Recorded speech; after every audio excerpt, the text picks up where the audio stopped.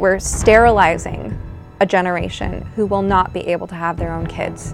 And we're altering their sexual functioning in a way that's going to make it more difficult for them to have loving relationships. Stephanie Wynn is a licensed marriage and family therapist who is currently treating detransitioners and parents with children questioning their gender. Puberty blockers are not FDA approved for the treatment of a mental health condition. They're being prescribed off-label for very young children, and we know for a fact that puberty blockers damage, among other things, brain development, also bone development. Wynn stars in Affirmation Generation, a new documentary that critically explores the gender-affirming care model, society turning a blind eye to detransitioners, and the for-profit trans industry. This is American Thought Leaders, and I'm Yanya Kellick. Stephanie Wynn, such a pleasure to have you on American Thought Leaders. Thanks for having me. It's great to be here. Stephanie, congratulations on this amazing film, and we're going to talk about that today. Before we go there, you're a psychotherapist yourself, of course, and you say something in the film that I thought would be a perfect launch point for us. You say, clinicians, we've been sold a bill of lies. What are the lies? Well, for one, we've been lied to that so-called gender-affirming care is an actual model of psychotherapy, like other models, right? We have many models of psychotherapy: DBT, ACT, CBD, EMDR. These are just some acronyms, but models of psychotherapy generally include ways of conceptualizing and formulating our clients' distress and understanding their presenting problems, and then ways of proceeding with helping treat their distress. Gender-affirming care is actually antithetical to the therapeutic process, which always necessarily includes really getting to know our clients and exploring their life circumstances. We do I mentioned this in the film as well. We do a biopsychosocial assessment, so we assess what's happening for them physiologically, environmentally, socially, internally, and in terms of their phases of life. So normally we have to have room to explore all of these things in order to do our jobs well. But with this so-called gender-affirming model, what we're told to do is not to ask questions, just to affirm, just to agree. It's a reduction of our role from curious explorer who uses mirroring and reflection as just one of many tools to somebody who's just relegated to the role of only mirroring and reflecting without probing, questioning, or discernment. I think when I say that we've been lied to, I think I'm talking about how our generally agreeable and conscientious natures have been exploited by being asked to do something that is actually antithetical to the goals of our profession. Because therapy is mental health, and mental health is part of health care, part of helping the individual be well. What is it to be healthy? Well, it's to have a sense of vitality, capability, being able to do things, being able to have healthy relationships, being able to be physically active and pursue meaningful work. These are some kind of foundational cornerstones of health, along with, of course, eating well and sleeping well and things like that. And what therapists are doing who are practicing so-called gender-affirming care, in other words, just agreeing with their clients on this question of gender, is not actually in the service of health, because affirmation, social affirmation, is the first step in a process that leads to hormones and surgeries that are experimental and that are very costly to our physical health. This is one reason that I'm passionate about this issue because, and I'm sure we're going to talk about this more, right? But the threat of suicide is often used to push concerned citizens, especially parents, into so-called affirmation. But we know that in the long term, things that increase suicide risk include not having the health and vitality to be physically active, to feel good in your body, to have meaningful relationships. And I'm sure we'll talk about all of that more. But basically, we're undermining people's long-term health and well-being. And when we practice gender-affirming care, we're essentially agreeing with the lie that these vulnerable young people who are in a moment of great distress really truly have no other ways of coping than to make life-altering decisions with a lot of negative ramifications for their health. And that's not true. That's how we've been lied to. And in the process, we've been lied to about our own capabilities as therapists to support our clients' resilience and our duty to challenge them when their thought process is not completely sound. In the film, it's mentioned that lobotomies were one of these physical interventions, physiological interventions, a very rare situation to try to deal with a mental condition. And there was this sort of analogy drawn that this gender-affirming care model that leads to these very profound physiological interventions was comparable. So tell me about that. Well, it's pretty wild, isn't it, that this is part of our history as Americans, the lobotomy craze of the 1940s. I mean, that's part of its peak, but it was actually longer than that. If you think about lobotomies from today's standpoint, it's like, how could we have ever done that? How could we have ever thought that you should mess with people's brains, putting an ice pick through their noses to fix something psychological? And yet, that does bear resemblance to what's happening today, because it was always experimental. It was always nothing but experimental. And yet, it was being proposed like it was a legitimate form of treatment, and it damaged people permanently. You know, one parallel I see is that puberty blockers are not FDA approved for the treatment of a mental health condition. They're being prescribed off-label for very young children, and we know for a fact that puberty blockers damage, among other things, brain development, also bone development, also every system of the body.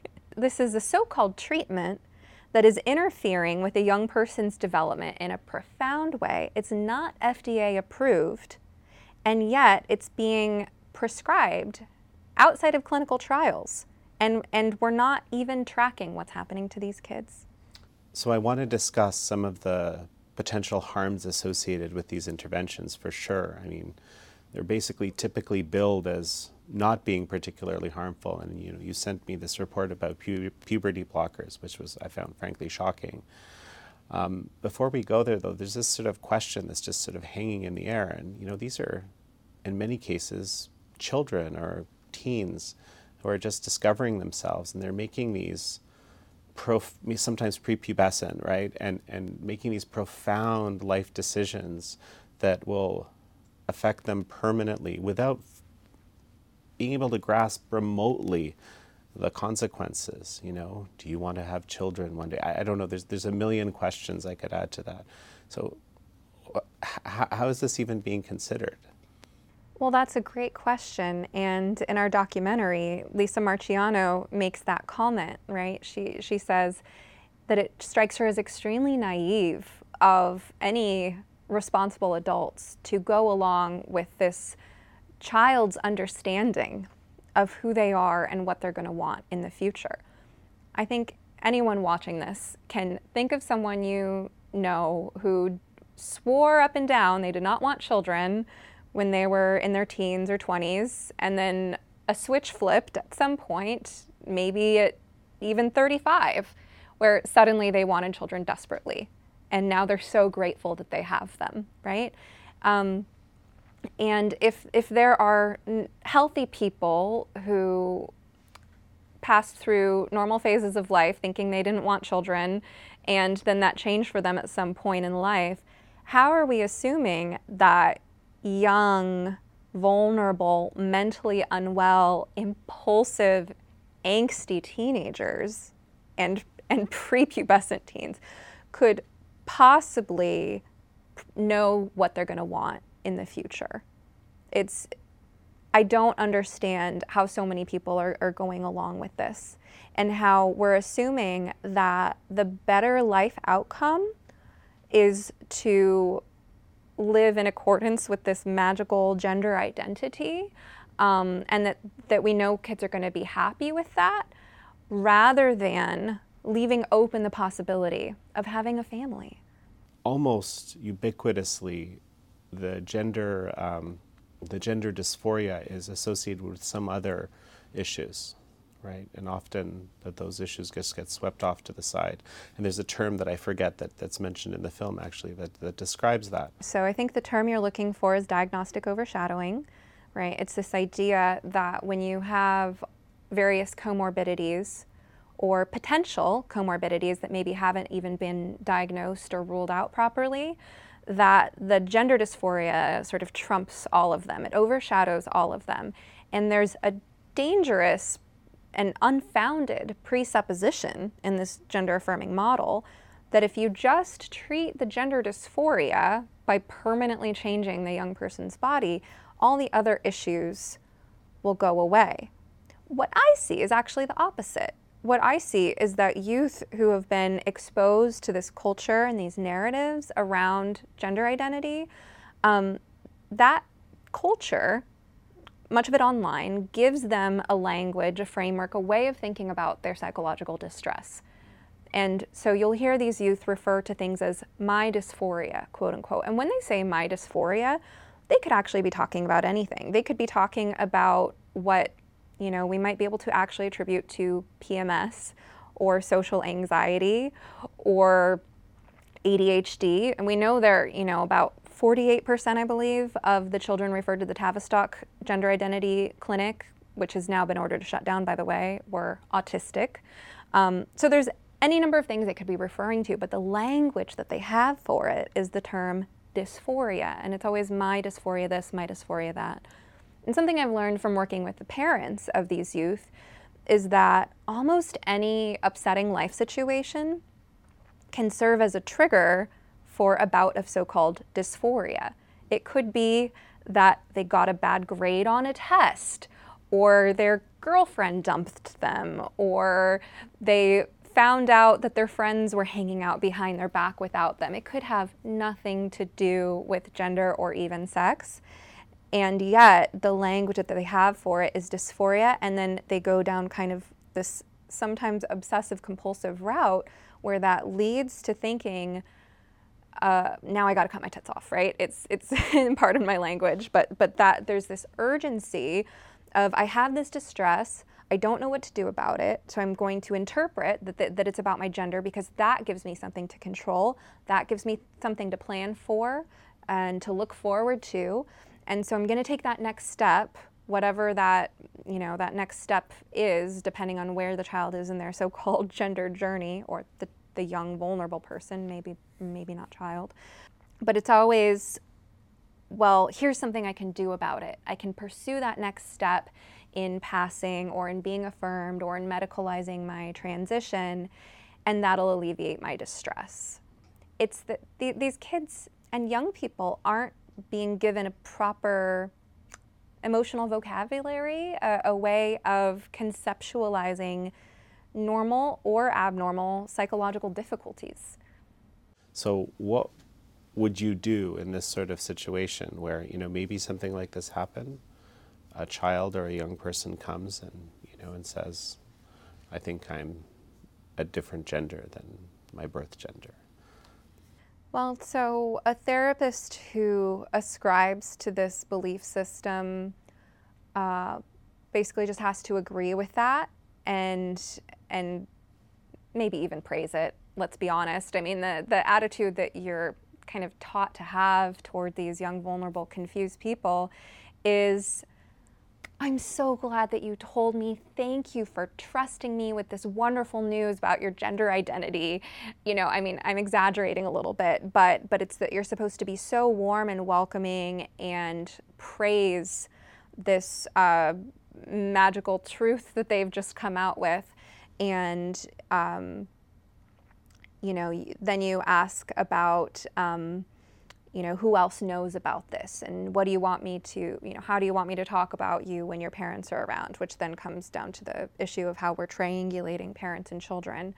And just focusing on now that you've discovered this wonderful thing about yourself and found the courage to tell me and trust me with this important fact, how can I support you in your gender journey? Do you need help coming out to your parents or educating them? Do you need help socially transitioning at school? That's sort of the next step that therapists are expected to do in that approach. I mean, a number of the young people in the film mentioned that first visit or second visit, they were already being prescribed drugs of some sort, which is kind of very difficult to fathom. Right, and the role of the therapist here is interesting because if you look at how mental health clinicians intersect with the medical system, so a therapist like myself, so I'm an LMFT, licensed marriage and family therapist. I'm a master's level clinician, which means I have a master's degree in counseling psychology, and then I have internship hours that I accrued under supervision after that to gain licensure, and I passed an exam. There are other master's level clinicians like LPC, for example, licensed professional counselor. That's another type of master's level clinician. So if you look at clinicians who are at the master's level rather than doctors, and when it comes to doctors, you have clinical psychologists, but then you also have psychiatrists who can prescribe. When you look at master's level clinicians, we have to stay within our bounds with regard to medical advice, right? So we learn, for example, how to recognize signs that a person might need to work with a doctor on certain issues. So, for example, there are certain nutrient deficiencies that can cause depression and anxiety. As a therapist, I can't say, oh, I think you must have low vitamin D levels. But I could, within my scope of practice, say, we're living here in the Pacific Northwest and it's the winter and many people are low in vitamin D. You're presenting with signs of fatigue, loss of interest, loss of pleasure. When was the last time you saw your doctor and had some routine labs run? Maybe there could be vitamin D or another deficiency. We just want to make sure we're ruling that out, right? Another thing that I could say within my scope of practice would be that if someone is presenting for depression, but there's a sign that they have maybe sleep apnea, well, we know that untreated sleep apnea can make all kinds of mental health conditions worse because your brain's not replenishing at night. So I would suggest that they work with their doctor on treatment. So normally we stay within our limits. And if a client comes to us saying, I want to take medication for depression or anxiety or ADHD, well, we can help them process their thoughts and feelings on the pros and cons about that. We can provide a certain amount of psychoeducation, but mostly we refer out to other professionals. Now contrast this with the role of the therapists in the medical system with this gender-affirming care. Therapists who are practicing this write letters recommending surgery.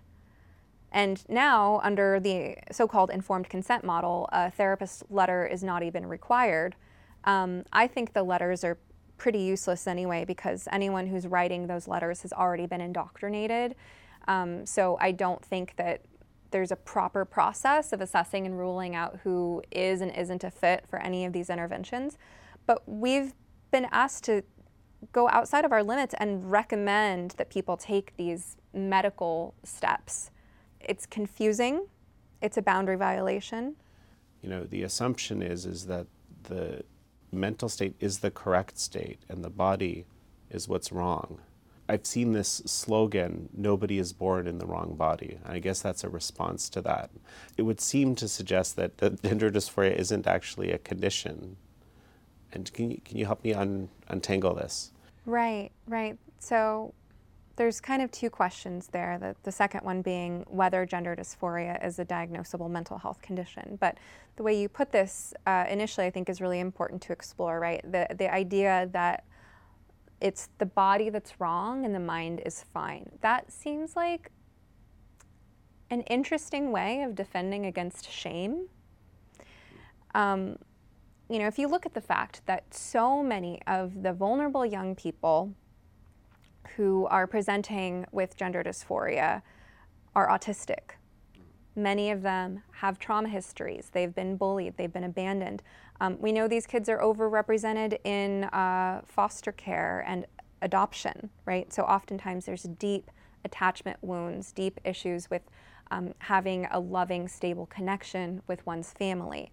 So the natural response to that is shame and inadequacy, right? And that shame can be so painful and so overwhelming. It really takes a lot of maturity to learn how to integrate our shame and tolerate it.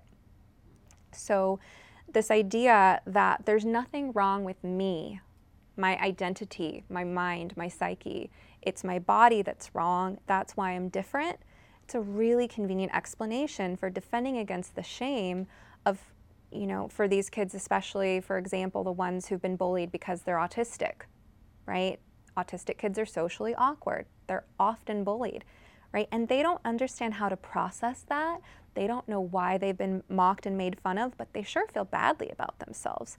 So there's already enough shame there, right? So it's very tempting to have something that says, oh, this is why I'm different. This is why I've been made fun of. And then I don't have to feel that shame.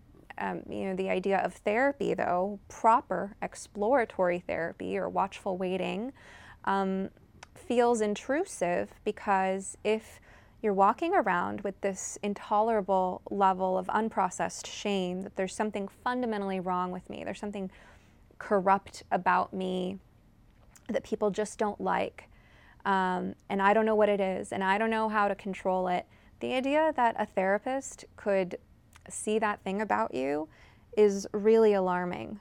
It takes the right sort of situation and the right sort of clinical relationship to help someone who's walking around with that much shame and anxiety understand what therapy could be for them. But I think a lot of these young people are very guarded against the possibility that anything could be sort of quote unquote wrong with them. And they also are resisting the hard and abstract work of self-improvement that comes with the healing process. So there's often this trauma that's associated with the gender dysphoria. I mean, is it 100% of the time? I think it's almost always, from what I've been reading. I don't know the comorbidity rate with like a PTSD diagnosis. Like I said, I know with the Tavistock GIDS program referrals that 48% of those young people had autism. But I do know that adoption, foster care, and sexual trauma history, as well as homosexuality, are all, we're seeing high rates of those in youth presenting with gender distress. Clearly, you're not a gender-affirming therapist today, but you were at one point. I came of age at an interesting moment.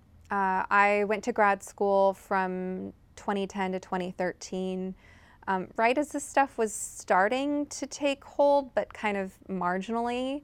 And, our class had one social justice warrior, but I'm imagining that grad schools now have, 90% of the people in those classes have the same attitude as that one social justice warrior that did then.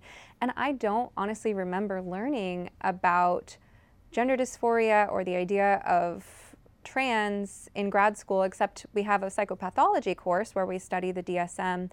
And like I said, I came of age in an interesting time, because when I was in grad school, we were still operating under the DSM-4, Diagnostic and Statistical Manual of Mental Disorders, number 4. And we were studying the 4, knowing the 5 was about to come out. I believe 2013, the year I graduated, is the same year that the DSM-5 came out. So I didn't get a lot of exposure to this in grad school. And then, between when I started practicing in 2013 to now, 10 years later, there's been this exponential rise. And it wasn't until, I believe, 2017 that I went to a training in so-called gender-affirming care. And in retrospect, I think it was quite shocking. But every time I talk about this training that I went to, I just think about how therapists have this polite, deferential, agreeable nature, and we all sit quietly and do as we're told. And, when I think about kind of the company culture and how that can affect how we relate to trainings, I also think that training was, in retrospect again, a departure from how trainings normally go, because it was really led by an activist in disguise, telling us this is the model now and you must comply. And I have a vague recollection of one or two people raising issues and being kind of shut down. But after that, we are expected to comply. And there's a lot of pressure. At the time, I was a younger therapist working for a group practice, as opposed to an older, more experienced or more independent therapist, like in private practice, which I am now. I think in company or agency culture, there's a lot of pressure to be kind, agreeable, conscientious, and you don't want to create problems for anyone, right? And you don't want to look like you don't know what you're talking about. And so even though we were being sold this really radical and frankly absurd idea, I don't think anybody wanted to look like they were the bad guy. And so you kind of go in with this deferential attitude like, well, what I'm being told, it seems counterintuitive, but they must know something I don't know. And it took me years of going along with it, thinking they must know something I don't know, until I finally reached the point where I realized I actually know something that's important, and now I have something to say. Was there some defining moment where you thought to yourself, I am going to change how I treat this? You know, I wish that I could identify one, but it was such a gradual process for me of, you know, working with these trans-identified young people and not seeing them get better and feeling like we couldn't talk about the elephant in the room, feeling deeply conflicted about what I was supposed to be doing, because on the one hand, when I worked for that company, there was a slight bit of pressure that if you were a good therapist, you would go to the next level training where they taught you how to write these letters, basically rubber stamping people for surgery. And I always felt like, oh, I should do that, but a part of me didn't want to.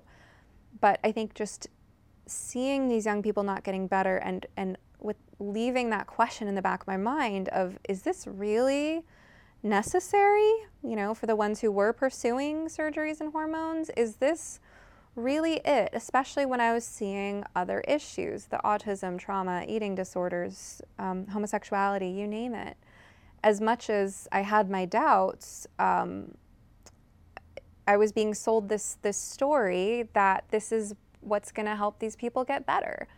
And if you're not seeing what's on the other side of that, then you just have to believe it. But it was when I found out about detransitioners, and my first exposure to detransitioners was finding out that their stories were being suppressed. That was the first time I heard about them, was when I heard about how trans rights activists were trying to stop 60 Minutes from going through with their story on detransitioners. And I thought, wait a minute, I need to hear this side of the story. And so that's when I started listening to detransitioners and phasing out accepting trans-identified people into my practice as new patients. So I was wrapping up the work that I was doing with my existing patients and really just keeping the focus on the things that they were there to talk about. I didn't question or push back because I thought that that would be too risky to our therapeutic relationships, and I researched the issue for about a year or two before I said anything publicly to anybody. So was one of the reasons why you were afraid to do that, because, you know, you often hear this, what was told at least to parents, if you don't affirm, your child is going to commit suicide, or there's a high likelihood they will commit suicide. Presumably therapists learn the same thing? Yeah, it's such a dangerous myth. You know, we do see higher rates of suicidal ideation in trans-identified young people, but we really can't separate that out from their comorbidities. If you look at the comorbidities, depression, anxiety, I haven't mentioned OCD, body dysmorphia, eating disorders, actually, that's a major one that I hadn't mentioned yet. If you look at all the psychiatric comorbidities, the rate of suicidal ideation, as far as I'm aware, amongst trans-identified youth isn't higher than, you know, maybe non-trans identified young people, but who also have those same comorbidities, as far as I'm aware. But we do have to consider that a lot of these young people are actually being told on the internet and by their peers that they should be threatening suicide to get what they want, that affirmation from their parents, whether it's a binder or puberty blockers or hormones. So we do see a higher rate in general of suicidal ideation. However, ideation and behavior are two different things. And then suicide attempts or self-injurious behavior and completed suicide are very different. For every one person that actually completes suicide, there are many who attempt and end up in a hospital or not even needing hospitalization, depending on the degree of self-injury. The thing is with teenagers that they can be very impulsive, and to put it more casually, they can be dramatic. They're kind of known for that, right? But teenagers are actually quite safe in their home environments with their parents, because the love that a parent has for their child is one of the most powerful forces that we know as humans. So when people say your child will commit suicide, I mean, first of all, will? No. Might. Commit? No. Attempt. Not complete. So when a child expresses any degree of suicidal ideation, appropriate therapy involves really exploring how far they're going down that train of thought, whether they actually have access to any type of, weapon, sharps, pills, a vehicle that they could drive off a cliff, whatever they're thinking. And you need to know if they have a specific plan in mind, and you need to assess their reasons for wanting to die, but also their reasons for wanting to live. Usually there's a fair amount of ambivalence, and there's almost always at least one thing that's keeping them going. Unfortunately, for a lot of these trans-identified youth, the thing that's keeping them going is the fantasy, that dangling carrot of, well, if my parents will just affirm me and if I can just transition.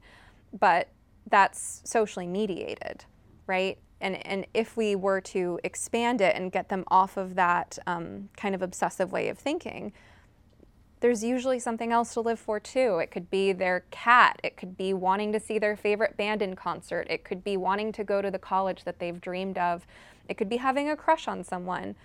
But my point is, just because a teenager expresses having some kind of thoughts of suicide or self-harm doesn't mean that they have a plan, a means, an intention, and it certainly doesn't mean they're unsafe at home.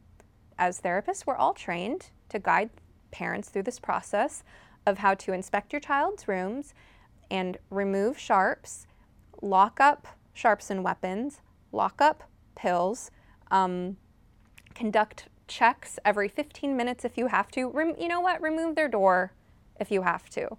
I mean, there are things that parents can do to protect their children. So the threat of suicide has been grossly distorted, and people have been backed into a corner and intimidated in a way that's really quite sick, because that is truly every parent's worst fear.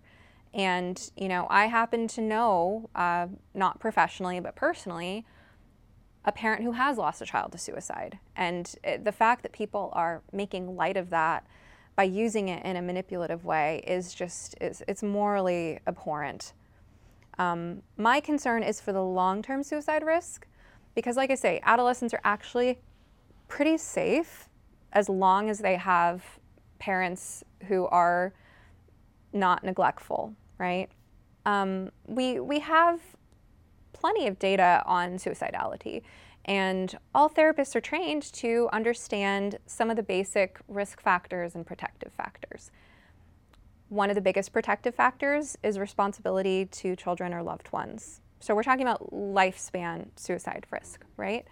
And if you're a therapist like me and you've been in practice long enough, you've had that experience of actually sitting with someone who's deep in depression and who's actually had fantasies of driving their car off a cliff. We've actually had these conversations, and you ask them, what's kept you here so far? How come you didn't do that on your way home from work last night? And if they have kids, it's definitely the first thing out of their mouth, right? And if they don't have kids, but they have a husband or wife or somebody that they love, it's like, well, I couldn't do that to my loved ones. That's always the first thing out of their mouth. So responsibility to loved ones is a huge protective factor, even for people who are in the worst part of depression. One of my concerns for why so-called gender-affirming care is so harmful is because it actually takes away that protective factor. We're sterilizing a generation who will not be able to have their own kids. And we're altering their sexual functioning in a way that's going to make it more difficult for them to have loving relationships. So you take away people's ability to have families, to get married, or have a long-term, stable, loving relationship. You just took away a huge, lifelong protective factor. Engagement in hobbies is also a big protective factor. And the ability to do things that make you feel good physically, like sports, dance, exercise, huge protective factor, right? Helping people exercise again if they're in the depths of depression, helping people remember things that they love doing and pick those interests up again. Well, we're taking those things away potentially as well with so-called gender-affirming care. Why? Because puberty blockers create problems with bone density. So we're inducing osteoporosis, osteopenia. In our documentary, David, who medically transitioned to living as a woman, I believe in his adulthood, just from estrogen. He didn't take puberty blockers as far as I'm aware. He developed osteoporosis and osteopenia. He was walking with a hunch. So we're actually inducing disabilities. And that's just the bone stuff, right? I'm not even talking about blood clots, heart attack, diabetes, and all of the other medical complications as a result of these things. But we're inducing chronic pain. Chronic pain, major risk factor for suicide. People who live with chronic pain, disability, or chronic illness are across the lifespan at a much higher rate of risk of suicide. And again, speaking from experience, I lost someone to suicide, and it is speculated that chronic pain and disability was one of the reasons that he felt so hopeless. And I've also had that clinical experience, talking to people about what makes them feel so desperate that they're thinking about ending it. Well, when you can't get out of bed, not just because you're depressed psychologically, but because you're in pain physically, and you live with that day in and day out, and you can't do the things you might have enjoyed, and you can't go out with your friends, and you can't work, we're also putting people in a situation where their ability to work is going to be impacted because of the increased risk of all these diseases and disabilities, combined with the problems that we're creating for people cognitively, right? Because we also know that these drugs affect people cognitively. Puberty blockers impair brain development, specifically with regard to executive functioning and emotion regulation.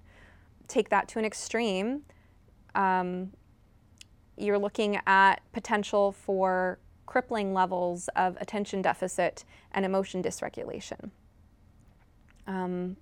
Borderline personality disorder is the behavioral manifestation of somebody who has extreme chronic issues with emotion regulation. So when someone can't concentrate, can't function, can't take care of themselves, can't stabilize their emotions, can't deal with life's ups and downs because their brain has been chemically altered during a developmental period, yes, you're setting people up for poverty and unemployment. Huge risk factors for suicide. I could go on. So-called gender-affirming care is full of these risk factors. The worst nightmare for any parent is, of course, their child committing suicide. I imagine one of the worst nightmares for a therapist is their patient committing suicide in their care. And given the strength of the ideology or the megaphone around the ideology, I'm just sort of trying to imagine being the person that says, well, I'm not going to affirm. And then, but what if that actually does happen? Suddenly now it's clear that you're the villain, right? Or at least in this thought construct that I just described. Yes, and you're right that it is. Therapists have, I would say, two main worst fears, right? One of them you just described, the fear that our patient will complete suicide. And the other is more self-centered. It's that we will suffer attacks against our license and potentially lose it. And I have faced those attacks. I think one of our kind of flaws of our typical personality profiles therapists is I think we're a little too fear-based sometimes. I think we work so hard to get our licenses. I mean, we, sometimes go into hundreds of thousands of dollars of debt for graduate school. And then after getting a graduate degree, we have to complete thousands of supervised hours. And we work so hard to study for this exam. And we work so hard to get our licenses. And we're just so afraid of losing them, right? And I think between the fear that someone could make a complaint against your license and the fear that one of your patients could end up hospitalized or dead, those two fears keep us acting from a place of fear rather than a place of courage, and rather than trusting our intuition and acting on, honestly, what love would compel us to do. But the thing is that we can ultimately never really control either of those. And I, again, speaking from personal experience, while I personally have not lost a patient to suicide while they were under my care, while I worked in my first job in the mental health field, a resident who I was not this person's personal counselor, but I worked at the facility, and my coworker, who was quite young and vulnerable herself, she was his primary counselor, and he died of suicide while we were there. And so I've seen how this affects people. And he was not the one we were most worried about. We had a very high acuity population. We had people with psychosis, schizophrenia, schizoaffective disorder, complex trauma, personality disorders, people who had been in and out of the streets, in prostitution, on drugs. I mean, we were working with a very high acuity population. We had many people we were a lot more worried about than this young man. But he was the one who took his life during his time, or actually shortly after leaving, I believe, and we found out about it. So, you can just never know. And like I said, I've also lost someone to suicide. He was a therapist. He was a brilliant therapist who saved people's marriages, and he died of suicide. Again, it's speculated that chronic pain and disability was a reason for that. So you just never know. And my message to therapists that I want to encourage to be bold on this issue is that, yes, it is scary living with the knowledge that you could face a threat against your license or that a patient of yours could complete suicide.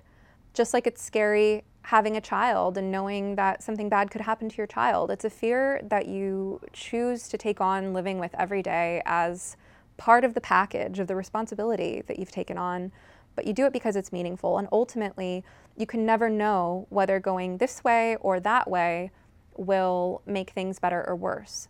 A lot of parents who are concerned about their trans-identified youth are in a very similar position. And they ask me questions like this, and it's coming from a place of so much fear and worry for their kid. They ask me, if I say this, if I do that, do you think that's going to push my child further away? If I draw a harder boundary and tell them what I really think of all this gender stuff, is that going to push them away? Am I going to lose my kid? And the answer is always, maybe so, maybe not. So ultimately, given that we can never fully predict or control the impact of our actions, we have to choose some kind of guiding value. And I just don't think fear is a very good guiding value. I think courage and love are better guiding values.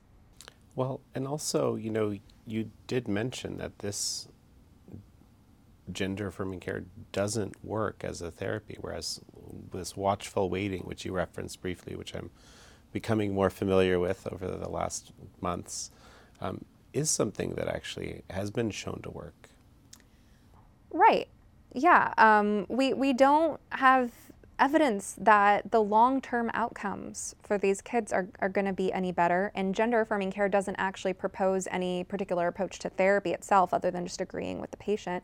Watchful waiting, which you described, is it's also not particularly an approach to therapy. It's not a whole therapeutic toolkit. It's basically just the message that if a kid presents with distress or confusion about their gender or sexual identity as a young person, just don't do anything about it. Just let them be a kid and give them time. And chances are they'll grow out of it. Usually it'll turn out that they're gay. I mean, at least that's how it was before this became a social contagion. Back when the rates of gender dysphoria were lower, most of the people who had gender dysphoria in youth were males. Now it's the gender ratio is flipped. And mostly they would turn out to be homosexual.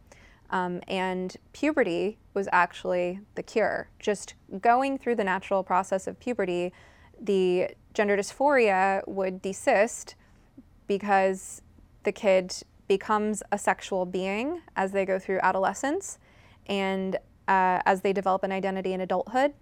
Hopefully, if they're in a supportive environment, they can come to terms with accepting themselves as potentially a gay or lesbian person, or simply a so-called gender non-conforming, a tomboyish girl, for instance. So watchful waiting is basically just the idea that we don't need to pathologize gender nonconformity, or gender atypicality, I think, is a more kind of neutral term that Leonard Sachs uses. I like gender atypicality. We don't need to pathologize that. Kids will be kids. They'll play around with different identities. Kids will believe in all kinds of things. We as adults just watch and wait.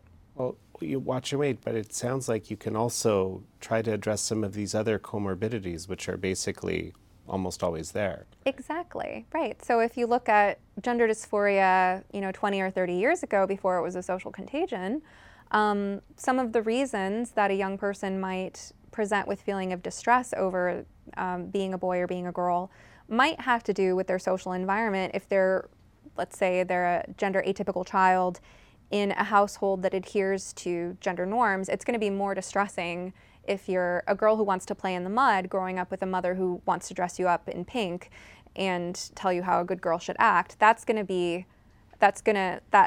mismatch with your environment is going to create more distress than that same girl with that tomboyish disposition who wants to play in the mud, whose mom says, yeah, go for it, dinner's at 6. So the social environment plays a role, but yes, in this day and age, increasingly we see that a variety of mental health conditions are all kind of getting subsumed under this gender dysphoria umbrella, and we're not looking at what's really going on, why they're feeling so much distress in the first place. So you mentioned now there's a lot more girls than boys. I've heard about this rapid onset gender dysphoria, and that it almost functions like a social contagion, or at least there's been some papers written on showing that this is a thing. So how did this exactly happen? So the term rapid onset gender dysphoria was coined in 2018 by Dr. Lisa Littman, who's also featured in our film. She's a physician and a scientist. And she was noticing the same pattern of just one after the next group of adolescent girls all suddenly declaring that they're boys, typically together. And so Dr. Littman has done some really great work looking at the pattern of these sort of clusters of socially influenced groups. That study, she talked with parents about their observations about their children's behavior, and then she also did a study on detransitioners that was illuminating as well. Something I'm just remembering, something that we talked about very briefly as we were preparing, which is something that I've been interested in, that there is some evidence of a connection between consumption of pornography and gender dysphoria. Absolutely. So I'll divide that connection into two broad categories. Male and female. And with males, we're looking at an older cohort, typically heterosexual, autogynephilic, meaning attracted to the idea of themselves as a woman.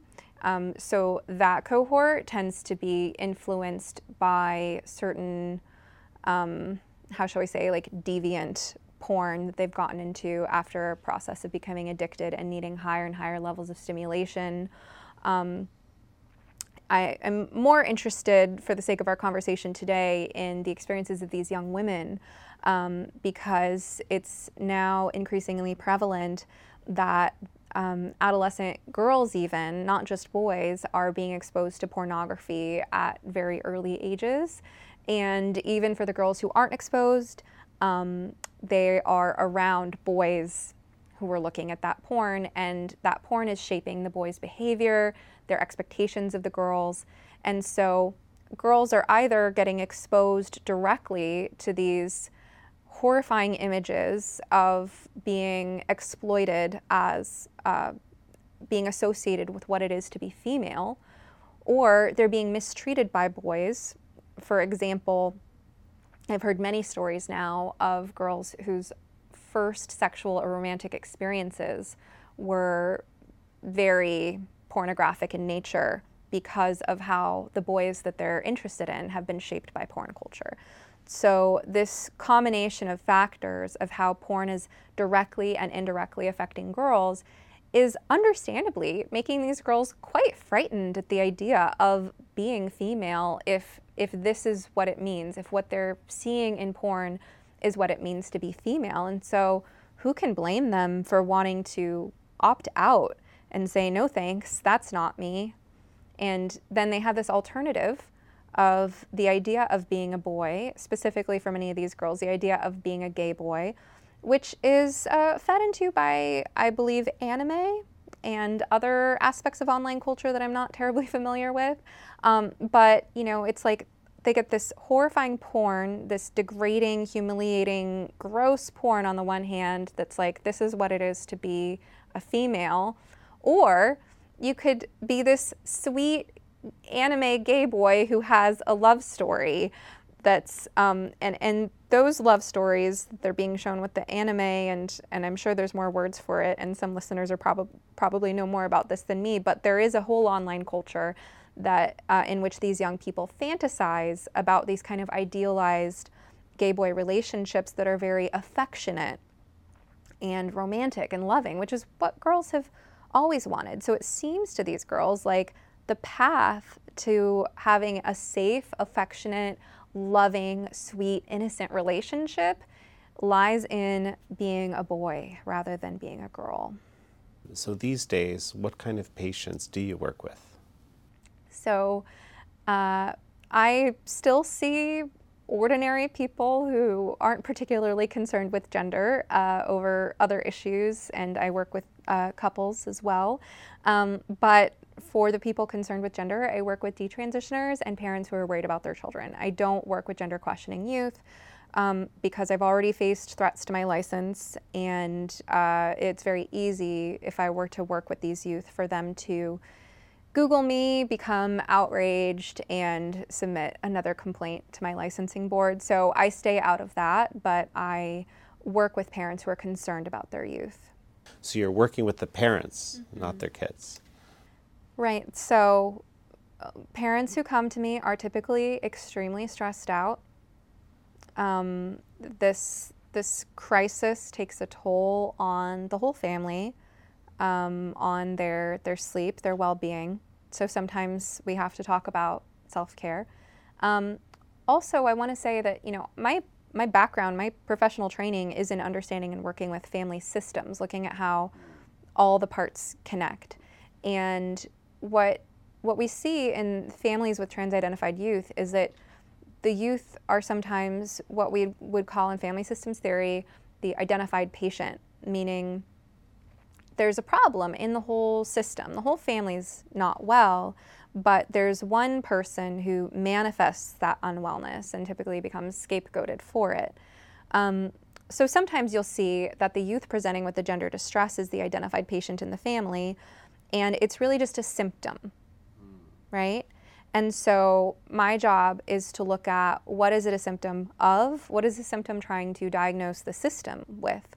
But since I'm not working with the youth, I'm hearing the parents' report and I'm getting a picture in my mind of, and I do have some pretty good skills with regard to when someone tells me about someone else who's not present, I can usually make inferences and I'll sort of say, it sounds like this person might react this way. Does that sound like them? And they'll say, yes, that is how that person would react in that situation. So I've gotten kind of good at consulting about someone who's not present in the room, but these parents tell me what's going on with their children, and I help them identify what it could be a symptom of.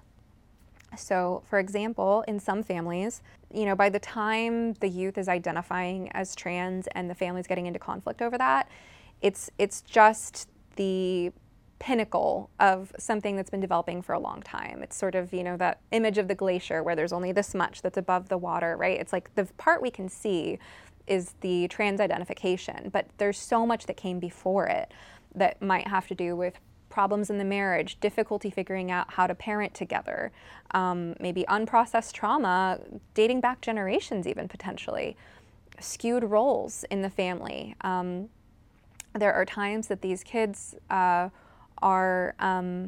trying to control or alter something in the family system by presenting with this distress. So I look at what is this diagnosing about the family system, and then I work with the parents on what they can do, right? So if the parents typically haven't had very good boundaries, then I work with them on boundaries. I work with them on staying emotionally grounded, but also understanding. There's a huge cognitive piece to our work together because I help them understand sort of the mentality of a teenager who's been frankly indoctrinated into a cult. I provide a lot of psychoeducation on what these kids are being exposed to. That's another thing. A lot of these parents, they're, some are in their 30s, but a lot of them are in their 40s and 50s.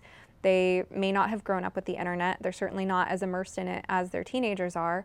So I'll get parents coming to me saying, my kid said the craziest thing. Can you believe this? And then I said, yeah, that's what they all say. It's a TikTok trend. It sounds crazy. But so I'm educating the parents on what their kids are being exposed to, helping them understand what their kids are going through. And I do that with a lot of compassion for the kids, but it doesn't mean that we have to agree with the kids' self-diagnosis or their preferred way of addressing the situation. You referred to the term gender cult earlier in our conversation. So how is it a cult? Oh boy, how is it not a cult? I think would be a shorter list.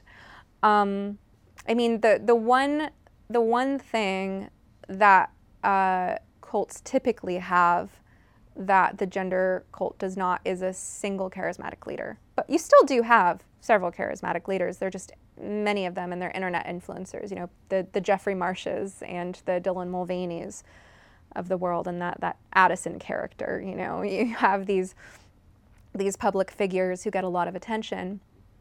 But in many other ways, I mean, the splitting off of vulnerable, young, naive in many ways, but also very, very bright in other ways, young people from their families, that is a classic move of cults, because if you can drive a wedge between parents and their children, then you have vulnerable people at your disposal who still need love and something to attach to and someone to idealize and something to believe in, and they'll work very fervently for the cause that you kind of reattach them to. So the family triangulation is a big one.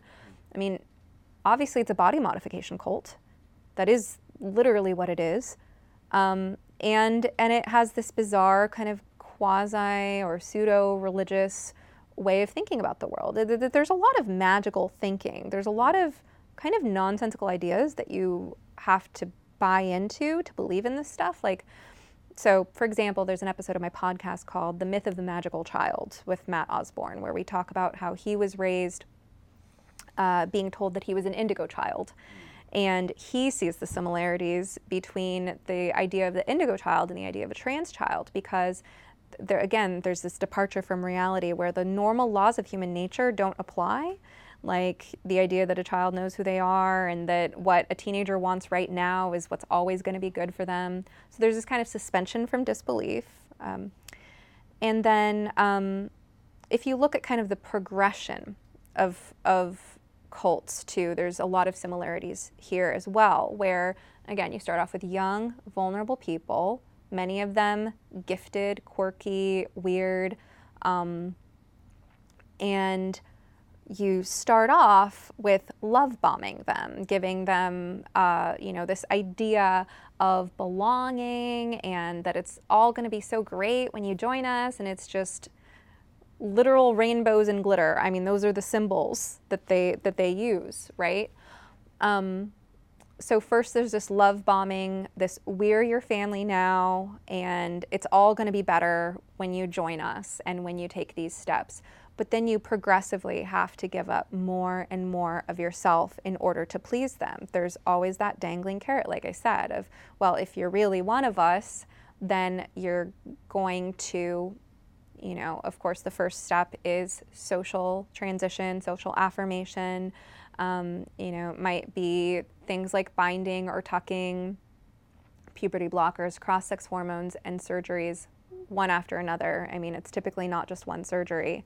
And the surgeries have a high rate of complication. So there's always that next step that you are expected to take. And there's kind of this idea of you're not really one of us. Like, we love you so much, but also you're not really one of us if you don't take that next step, and if you don't fight for our cause, if you don't proselytize our cause. You know, I noticed this back when I was still working with these indoctrinated youth, is that they didn't want to be around what they called cis-het people. They wanted to only be around their kind of people. And that is just a reflection, again, that they're being progressively cut off from the world, told that the world is unsafe. That's something that this has in common with cults as well. The idea that the world is unsafe, that normal people aren't special, don't get it, and are out to get you. And you have to, at all times, surround yourself with reminders of what we are about. So those are just a few of the characteristics that the trans stuff has in common with cults. I mean, one more that comes to mind, and maybe you can comment on this because you do work with detransitioners, is there's often a high cost of leaving, right? And so, absolutely. So what is the situation? Well, detransitioners, I admire the courage many of them have, and I know some of them would push back against that, saying, I had no choice.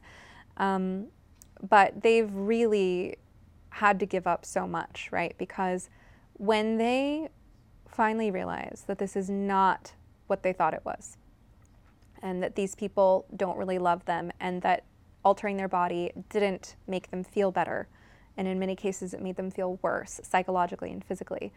Whenever that all finally breaks down for them, they have to give up everything that they have built their identity and worldview and sense of self on for the past however many years. Sometimes it's been their entire adulthood. Sometimes it was their entire adolescence and adulthood. So there's a real kind of shattering of the ego and of everything they thought they knew that had to take place, right?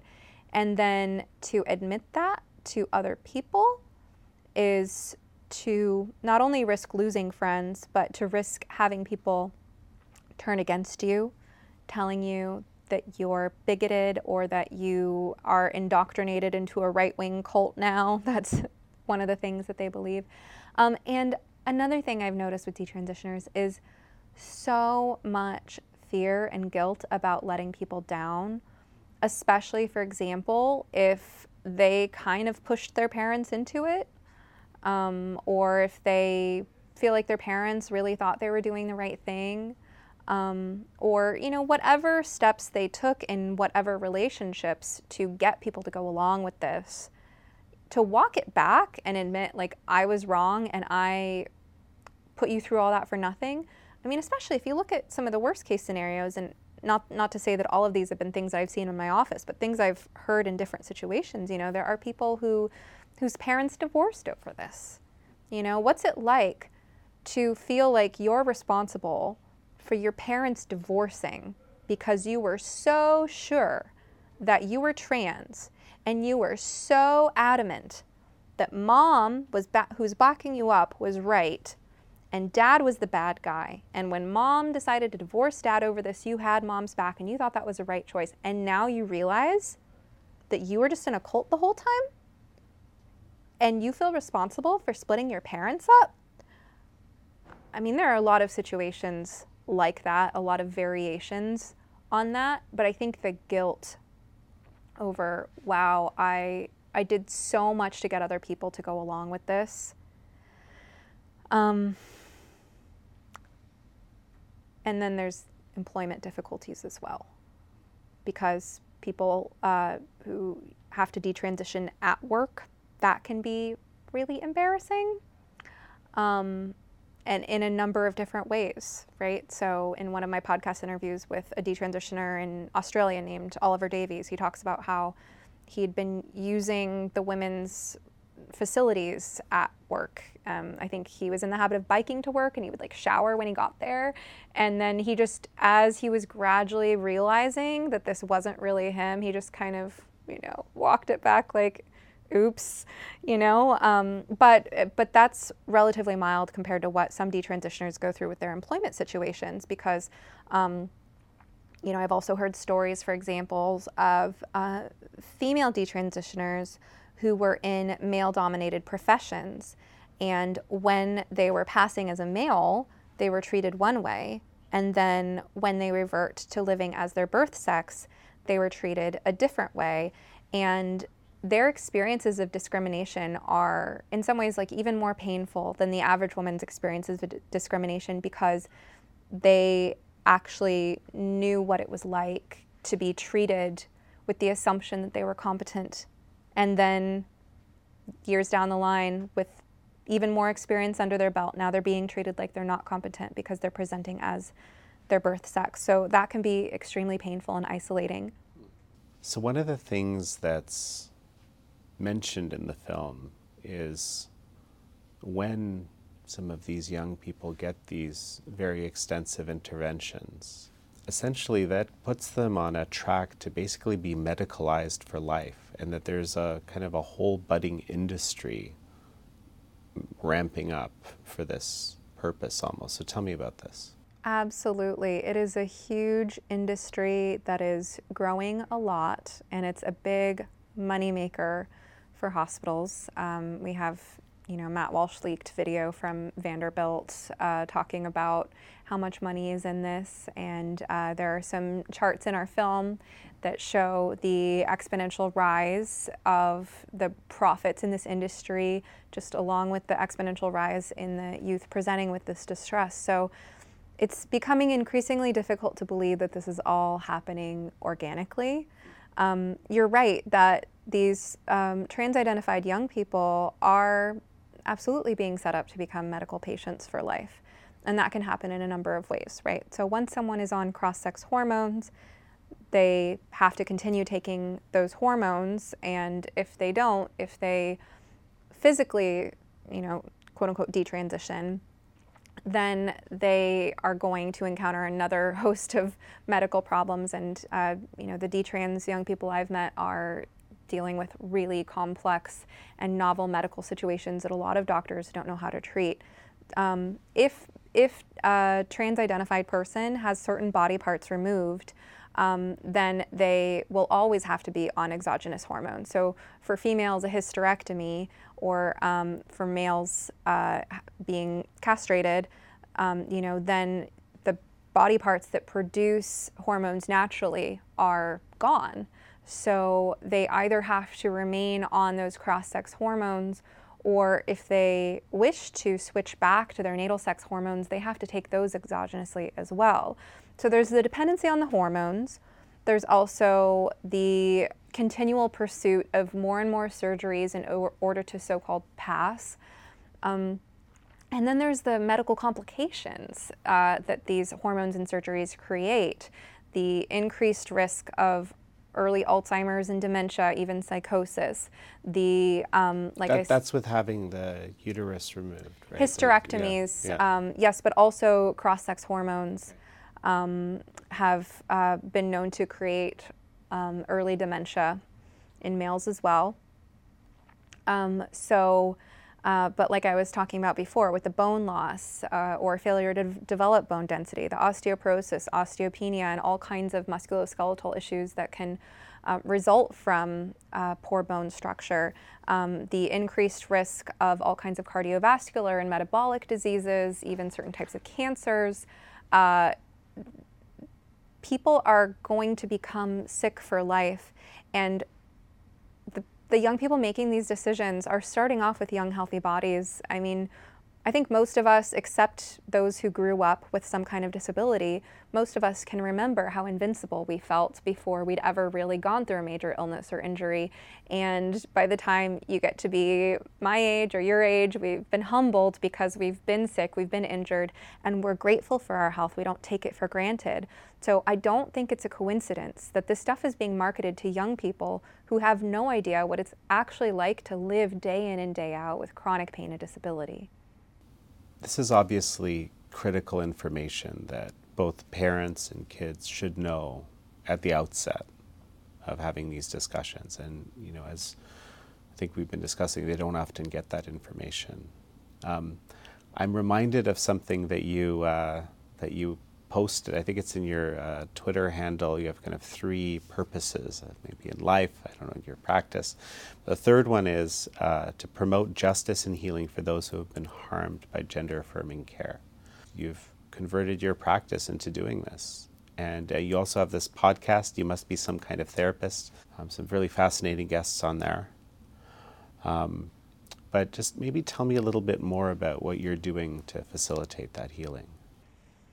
So in our film, a therapist named Lisa Marchiano describes detransitioners as shadow people. She talks about how Jung said that the shadow is any part of us that we don't really want to know about. And she talked about her process of thinking about how detransitioners really hold the shadow for society because society is turning a blind eye. People who are still bought in to the idea that transing kids is a good thing, that it's about compassion and justice, don't want to face that shadow of having their faith shattered and realizing that people are actually being hurt by this, right? So currently, I would say detransitioners are in the shadow, as Lisa Marchiano described, of our society and really ostracized and outcast, and they can't get proper medical care. One of my main concerns as a mental health professional is how badly my field has betrayed these vulnerable people. In many cases, therapists played a role in doing this. We actually pushed people down a path of transition, and it's not pretty, and a lot of people don't want to talk about it, but what I've learned from listening to detransitioners is that the people who have been medically harmed by this and regret it have sometimes, in some cases, homicidal levels of rage toward the people who did this to them, including people in my very own profession. So when I talk about promoting justice and healing for those who've been harmed, sunshine is the best disinfectant. The first thing we need to do is stop putting them in the shadow and start bringing them out into the light and looking at what people are experiencing and being present with the pain and suffering that we have caused them, taking responsibility for that, and seeking to earn and be worthy of their trust, because right now we're not. Detransitioners have been medically and mentally harmed by the professionals who are supposed to help them, and now they don't trust us, and that's our fault. So we need to earn back their trust, and that is not a process that can be rushed. You know, one of the first things you learn when you're studying to become a trauma therapist is how sacred trust is, how easily it's disrupted, and what it takes to actually develop that in a healing relationship. Detransitioners, frankly, have no reason to trust therapists like me even, what to speak of therapists who created this mess. So somehow we need a cultural shift to help society turn the light of day and our compassion and our desire for justice and all of the liberal values that are, caught up in this craze. We need to turn those values toward this new rapidly emerging population of people who are suffering in these profound ways. And we need to start talking about it, and we need to start educating a new generation of professionals to deal with the aftermath, as well as making some societal shifts. For instance, medical care for detransitioners is not properly funded. I mean, can you believe that that in some cases Medicaid will actually pay for a confused, distressed young woman to amputate her breasts, but they won't pay for reconstruction? Not that you can ever reconstruct breasts. You can't restore the breast tissue. The mammary glands have been removed. But, if she wants at least something cosmetic to help her feel like she's restoring her dignity, they won't provide that. The same thing with how, insurance will pay for testosterone, but it won't pay for laser hair removal for females who regret the impact of testosterone on their body. So we need them to get appropriate medical care. We need to train medical professionals in how to deal with the novel and complex medical situations that detransitioners find themselves in. And we need to train therapists in a whole new degree of competent trauma therapy. Well, I think Affirmation Generation is one step in that direction. And I really think it's a film that has the ability to, maybe to anyone with an open mind, to be able to accept its contents. I think it's beautiful that way. So congratulations again. How can someone see it? Thank you. So Affirmation Generation can be streamed online at affirmationgenerationmovie.com. And we're encouraging people to organize screenings for March 12th, which is D-Trans Awareness Day. So if you happen to be watching this before March 12th, we encourage you to have some friends or family over into your living room, or rent a whole theater if you have access to that, or anything in between to share the message that we're trying to spread. Our producers really put a lot of thought into how do we share everything that we've learned in 1 hour-and-a-half long film. And if there's one thing that you could ask someone who's on the fence about this issue to do, what would that thing be? It's to watch this film. Well, Stephanie Wynn, it's such a pleasure to have you on the show. Thank you. It's been great being here. Thank you all for joining Stephanie Wynn and me on this episode of American Thought Leaders. I'm your host, Janja Kelek.